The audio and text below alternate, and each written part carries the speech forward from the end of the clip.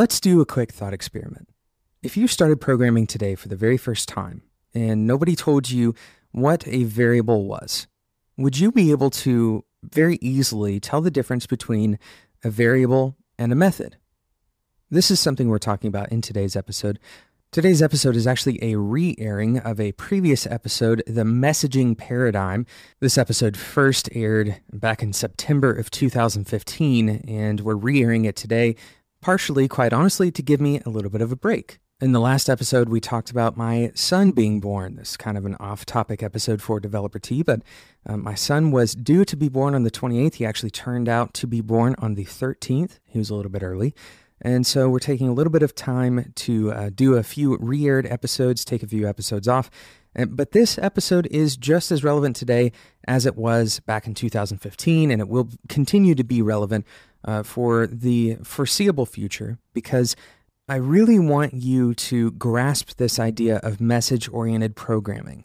In fact, Alan Kay talks quite a bit about message-oriented programming, maybe in different terms, but the original concept, the original driving idea behind object-oriented programming was, in fact, this message-oriented sending and receiving, responding to messages between a network of small objects. So I hope you enjoy today's episode. I hope you enjoy the other re-aired episodes that we have in the near future. Thank you so much for listening to Developer T. Of course, keep in mind as you're listening to this episode that because it is a re-air, some of the stuff we say may be a little bit out of date, or maybe things that you know already, or it may reference sites or something like that that have been since taken down. So keep that in mind as you're listening, but hopefully you enjoy this episode about the messaging paradigm. So now I want to jump into the topic for today's episode, and that is quite simply message passing. Over this past weekend, I had the joy of meeting Avdi Grimm. Avdi came down to speak to the Chattanooga Ruby meetup, and he talked about object-oriented principles that he had to unlearn. After years of working in the industry, he had gained some bad habits, and a lot of these are passed on as kind of canonical wisdom in object-oriented programming practices. But in fact, as Avdi points out in his talk, and also, as you would probably find if you dug a little bit deeper, some of these things are not correct. At the beginning of his talk, Avdi referenced a quote, or a few quotes rather, from Alan Kay.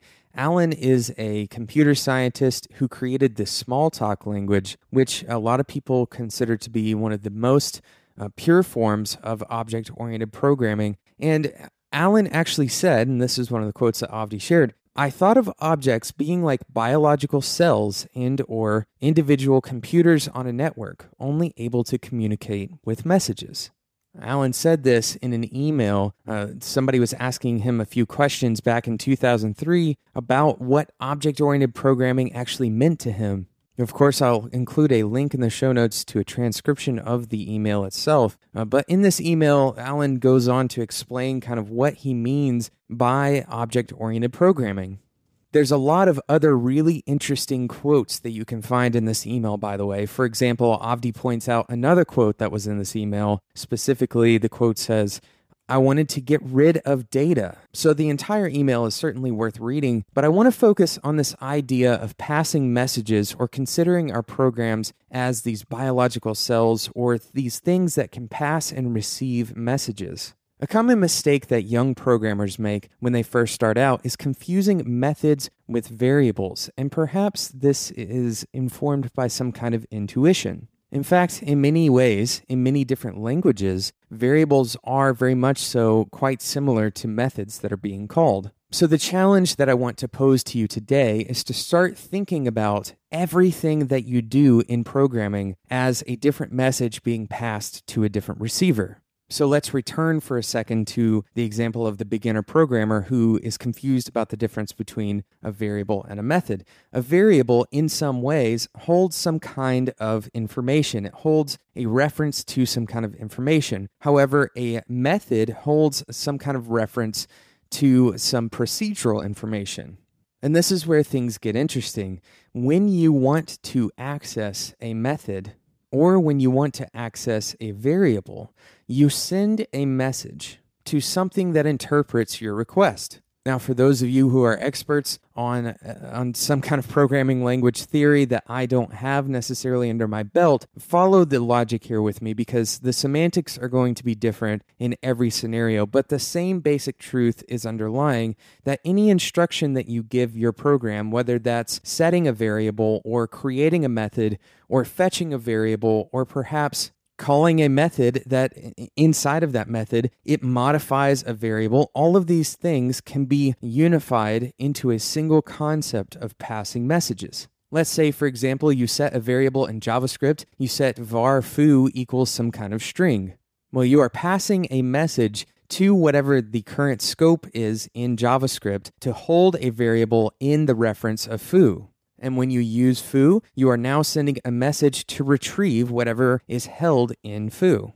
Now, why is this useful? Why is it useful to think about your programs in terms of passing messages? When you start to think about your program in terms of passing messages, then you start to create systems that pass these messages more efficiently, and also systems that moderate the ways the messages are being passed and how they are actually parsed from one sender to one receiver. For example, any messages that live in the global space can be modified by other things that have access to the same space that those messages live in. This is a perfect justification for not using anything in the global space that you don't absolutely need. And this is a good practice in any language. Moderating your messages in a more controlled way is going to give you more dependable code. Of course, there's an entire theory that goes a little bit deeper than what I'm covering in today's episode with regards to object-oriented design and what those messages should look like, what they should be concerned with. But the first step in understanding that design principle, specifically if you're coming from a background of either purely procedural programming, like a lot of front-end developers who work only with JavaScript, a lot of your thinking is probably based on that procedural thinking. Or perhaps your background is functional and you only think about things in terms of functions. The idea that your program can only communicate with itself through these messages is a powerful way of looking at programming.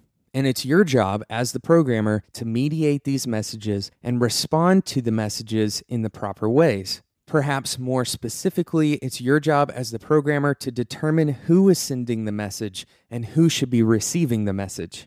When messages are combined with the single responsibility principle and other object-oriented design principles, the code that you write ends up becoming much easier to test. It ends up becoming much easier to maintain. And in the end, you're going to end up a better programmer. Now, before the CS degree people in the audience get up in arms with me, I'm not trying to get you to redefine what a variable is and what a function reference is in your mind, or to redefine what a method is in your classes, or to redefine any of these things really other than the way you perceive them. Start thinking about things as messages. That may not be the semantic correct term, but it certainly is a useful way of thinking about how you are programming, thinking about how you are setting things, where you're setting them, how you're calling them, where you're calling them from, etc. So my challenge to you is quite simply to think about the messaging paradigm the next time you're solving a programming issue, the next time you're solving a programming problem. Think about who is the actual messenger and who is supposed to receive the message, and then also the things that are mediating that message as it is being sent. Think about whether or not that message should be authorized to be sent the way that it is. Each operation in your code, whether that's setting or defining a method or a variable, or if it's calling a method, any of these things can be considered messages. And when you start thinking about the sender, the receiver, and the mediators of those messages, I think you're going to see a brand new way of debugging your code, of building code that's more testable, and I think you're going to have an enlightenment moment just like I did when I listened to Avdi's talk this weekend. Thank you so much for listening to today's episode of Developer Tea. I hope that these topics are stretching the way that you think, and I hope they are helping you become a better programmer each and every day. Of course, as always, I am open to hear your feedback. I would love to hear from you. You can reach out to me on Twitter at DeveloperT. You can find me on Slack at spec.fm/Slack. You'd have to sign up with your email, and then you'll get an invite in your inbox just a few minutes after you sign up. You can come talk to me and the other people at spec.fm, including the guys from Design Details and Immutable. I'd love to answer your questions about the topics of messaging or anything else that you're interested in talking about, whether that's your career paths or maybe specific programming language questions, anything that you guys want to talk about. I would love to discuss the things that are on your mind. Don't forget that if you don't want to miss out on any future episodes of Developer Tea, you should subscribe in whatever podcasting app you use. Thank you so much for listening to Developer Tea, and until next time, enjoy your tea.